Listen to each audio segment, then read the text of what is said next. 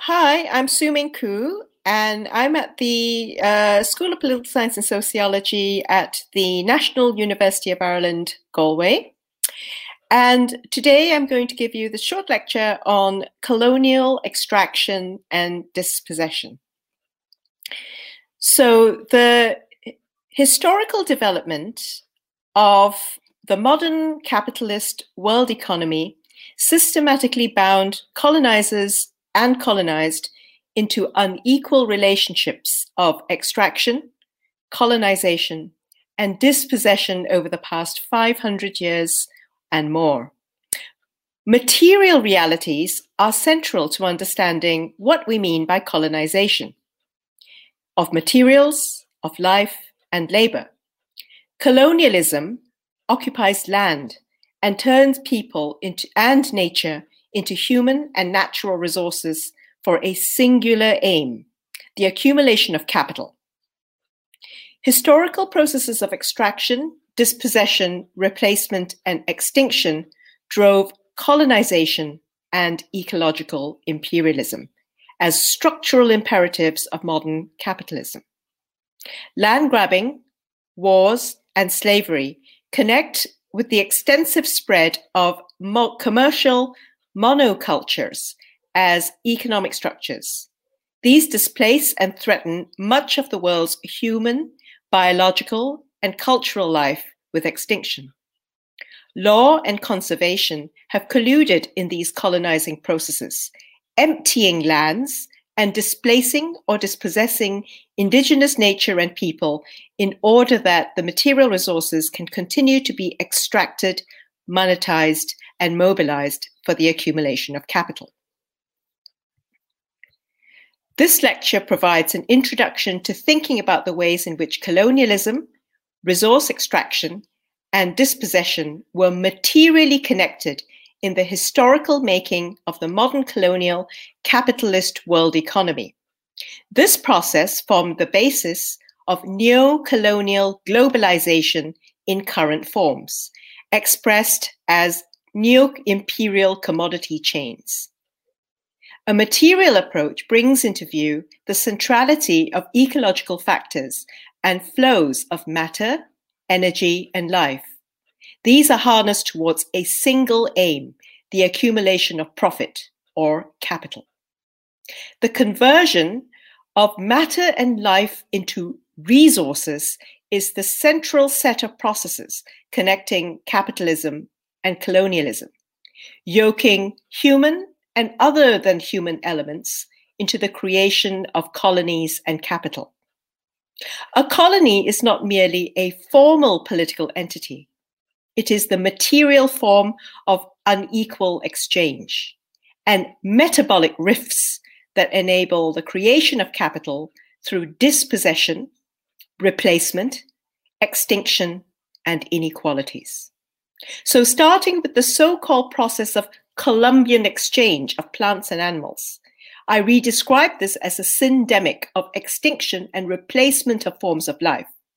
This lecture then moves to briefly discuss several connected aspects of colonialism. Colonial plantations replace pre-colonial nature-culture relationships with monocultures that continuously require deforestation, slavery, drought, soil exhaustion, and the need for new lands. The legal definition of empty lands serves to dispossess the original inhabitants so that resources can be appropriated and extracted. Conservation arose as a movement to maintain resources in the name of nature while expelling and dispossessing local inhabitants.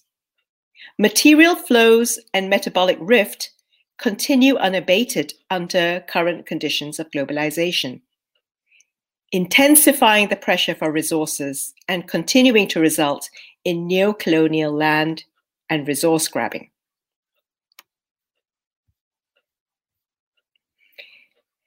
The so-called Columbian exchange was inaugurated by Columbus's avowed discovery. Conquest and European colonization of the Americas European conquistadors and colonists brought diseases, livestock, sugarcane, and slaves with them, and they returned back to Europe with silver, sugar, tobacco, and profits.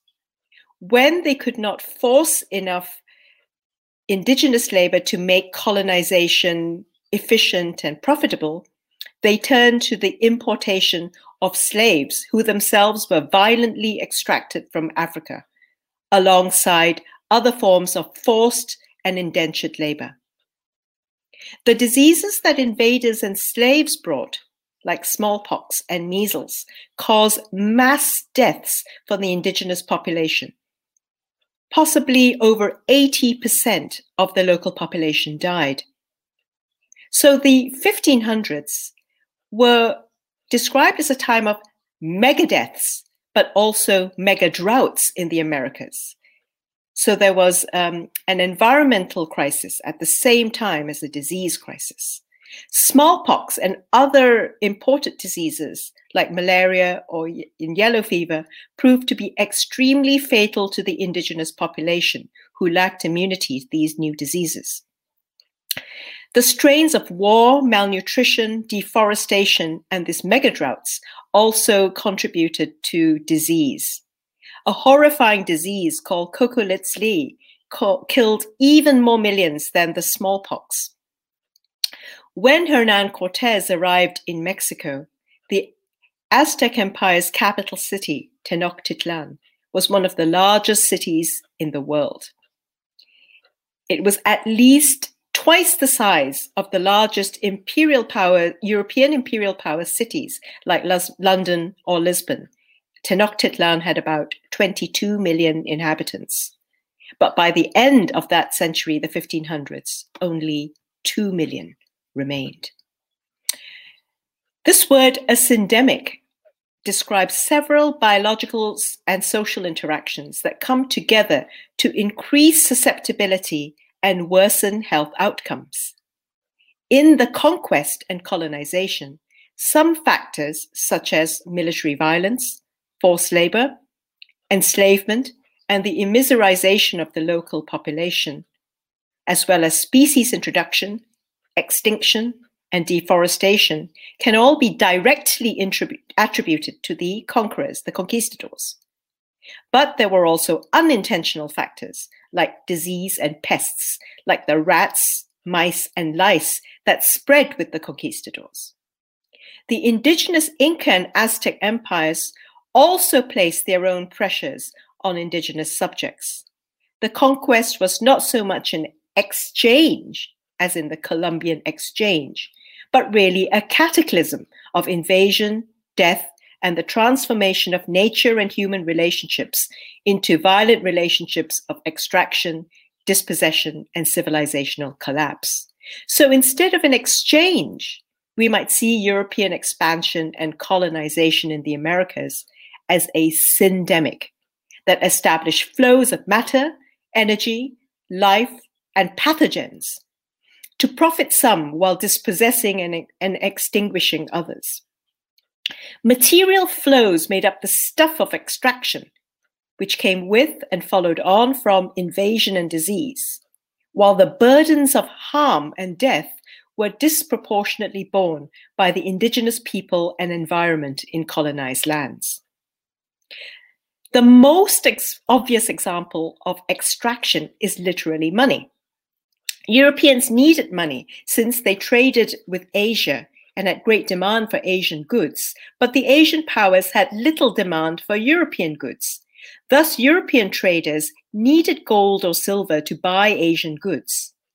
After first looting their so-called discoveries, they found that they could extract money directly from mines. Very large silver mines were taken over in Potosí, in the Viceroyalty of Peru, now in Bolivia, and in Zacatecas and Guanajuato, in now what is now northern Mexico.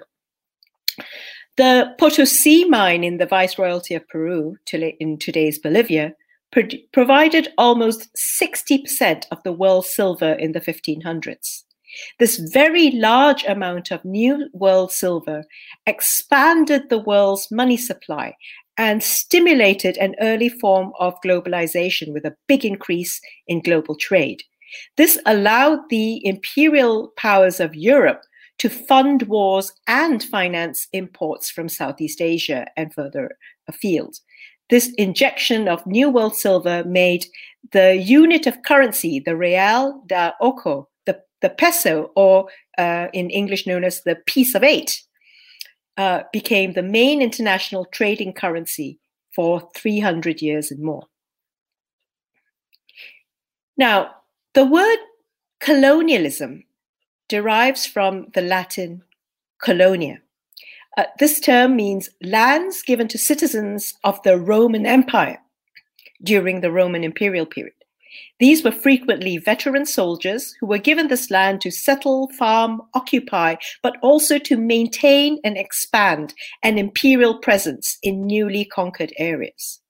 So when you look at the Oxford English Dictionary, you find that the history of the word in English says that colonization is first used to describe the colonization of Scotland by England. Then very quickly after that, the Spanish colonization in the Americas in the 1550s. So Magellan's voyages in the early 1500s proved that Columbus had not reached Asia, but as he thought, by a different route. But they had found Abiyala, or the New World. And so there they found money, mines, and lands suitable for plantation. And they brought to plant there sugarcane, the most valuable export crop at that time. Sugar was a very profitable and desirable item in medieval Europe, and this led the Portuguese and Spanish colonists to develop plantations in the southern Mediterranean to begin with, in what are now the Madeira and Canary Islands, in the late 1400s. But these became very quickly unsustainable because of deforestation and the drought and climate change that came with deforestation.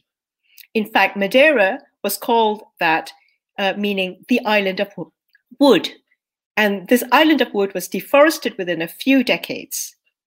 So the discovery of Brazil and the Caribbean islands in the so-called New World offered an alternative location for sugar production. Sugar being a very soil and water-hungry and very highly labor-intensive crop introduced from Asia. Slave labor was extracted from Africa, as well as indentured labor from Asia, together with forced native labor to make large-scale, labor-intensive farming and processing of sugarcane efficient and profitable. Every single imported commodity that was important to the development of modern world capitalism dominated by Europe from the 1500s onward required wood. Commodities like sugar, but also metal, ships, and buildings. A single pound of sugar required something like 60 pounds of fuel wood to produce it, to boil the sap and to produce crystal sugar. So capitalist export products like sugar in their production caused what is called a metabolic rift. Fast-growing cane plants remove nutrients from the soil, and they require other energy and materials-hungry resources like wood, metal, and slave labor to produce the sugar destined for a global market. So capitalist production uses a particular strategy of monoculture of certain kinds of varieties of life. They are called cultigens, devoting extensive areas to the single standard foreign crop. The capitalist quest to produce more and more agricultural commodities led to widespread soil depletion. If you look at sugar, it's a very demanding crop. Europe itself was already facing several ecological crises brought on by the development of capitalism, industry, and the rise of money. As urbanization and commercial crop production intensified in Europe, soil fertility declined. And this created a demand for mass imports of fertilizer from elsewhere. And these were in the form of guano or a mineral called Chile saltpeter. The demand for fertilizer in Europe led to a war in the Pacific War. This was when Chile invaded coastal Bolivia and Peru to grab its fertilizer resources. Chile grabbed Bolivia's entire coastline as well as Peru's Guano Islands to amass the world's most valuable fertilizer resources. The process of settlement and colonization relied not only on seizure and violent expropriation, but the operation of law itself to define and enforce property rights, linking a sense of what is just and proper to the transfer of lands and resources into colonial ownership. Racial ideology served to systematically embed white acquisition and domination, to impose unconsented structures of law, norms, and customs of property ownership that continue to manifest today as oppressed and unjust racialized structures. In ancient Roman law, the term res nullius was a term used for things without owners, like wild animals, lost slaves, or abandoned buildings. Res nullius were things that could be lawfully taken. The British justified taking of Australian lands as terra nullius, or nobody's land. They didn't make any treaties with Indigenous Australians, using the excuse that Indigenous Australians were simply not there. Or if they were present, they were maybe more like wild animals than humans. Or if they were humans, they were not quite fully human because they were not properly using the land. Native Australians were simply assumed not to have humanity, law, livelihoods, or culture. This assumption legally emptied the land, making land available for appropriation, justifying white colonizers' expulsion, dispossession, dehumanization of Indigenous lives, and attempts to extinguish their culture.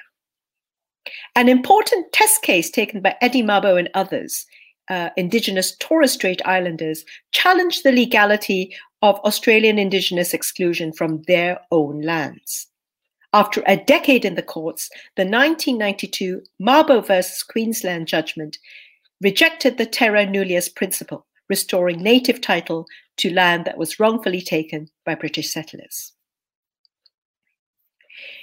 Imperial and colonial powers like Portugal, Spain, and Britain depended on military, territorial, and economic expansion to continue the extraction of energy and materials needed for capitalist accumulation. Imperial powers like Britain developed ideas of scientific conservation to ensure access to colonial resources when these became scarce, such as timber in India, not conservation of the trees or animals per se. During this period, deforestation tended to be blamed on peasants and local communities for using the forest for survival needs such as fuel, fodder for the animals, food, or medicine. After Indian independence, the post-colonial state continued these patterns of exclusion and dispossession. Commercial and industrial interests were given precedence over the needs of peasants, pastoralists, and artisans, whose everyday needs were classed as crimes, and this caused ongoing tensions and conflicts to the present day. So colonial expulsion continues today by a process of green grabbing, or even blue grabbing where oceans are concerned, creating emptied spaces seemingly without users. These can be used for conservation or tourism while dispossessing local communities of resources. So as the situation of neo-colonial forestry shows, the extractive and dispossessing logic of colonization continues on long after the governments who exercise authority over these lands have become politically decolonized. Within a globalized system of capitalism and increased demands for capitalist economic accumulation, economic growth, and economic development, the requirement for materials and energy, for land, minerals, Fuel, timber, water, and other natural resources can only become fiercer. Lands devoted to colonial plantations producing capitalist agricultural commodities continue to expand. 500 years after the beginning of European colonization, sugar is still one of the top global agricultural exports today, along with soya, grain, meat fed on soya and grain, and fossil fuels and fossil fuel-derived chemicals used to increase the efficiency of colonial extraction via monocultures. The footprint of land conversions, water use, carbon emissions, and toxic pollution is continuing to increase beyond the carrying capacity of our planet Earth as a whole, with the worst effects being felt by those who have contributed least to the problem and who have suffered the most dispossession. Jason Hickel points out that global atmosphere is a commons, and it is currently being treated like a colony. The struggle against climate breakdown must take into account the colonial appropriation of resources and pollution that accumulated colonial fortunes at the greatest expense to indigenous and colonized people. Thus, the struggle against climate change must be a struggle for climate justice and against colonization. The dispossession and extractive use of indigenous lands has led to both physical as well as cultural destruction. This is arguably no less than genocide, since when indigenous people, who not only have physical but also cultural and spiritual connections to land, are forcibly dispossessed, and when they are dispossessed, they invariably experience social death, as Damien Short says in his book, Redefining Genocide. Material processes of colonization have not slowed down since the period of political decolonization. They have actually intensified and speeded up in the era of globalized capitalist expansion and scaled up commodity chains.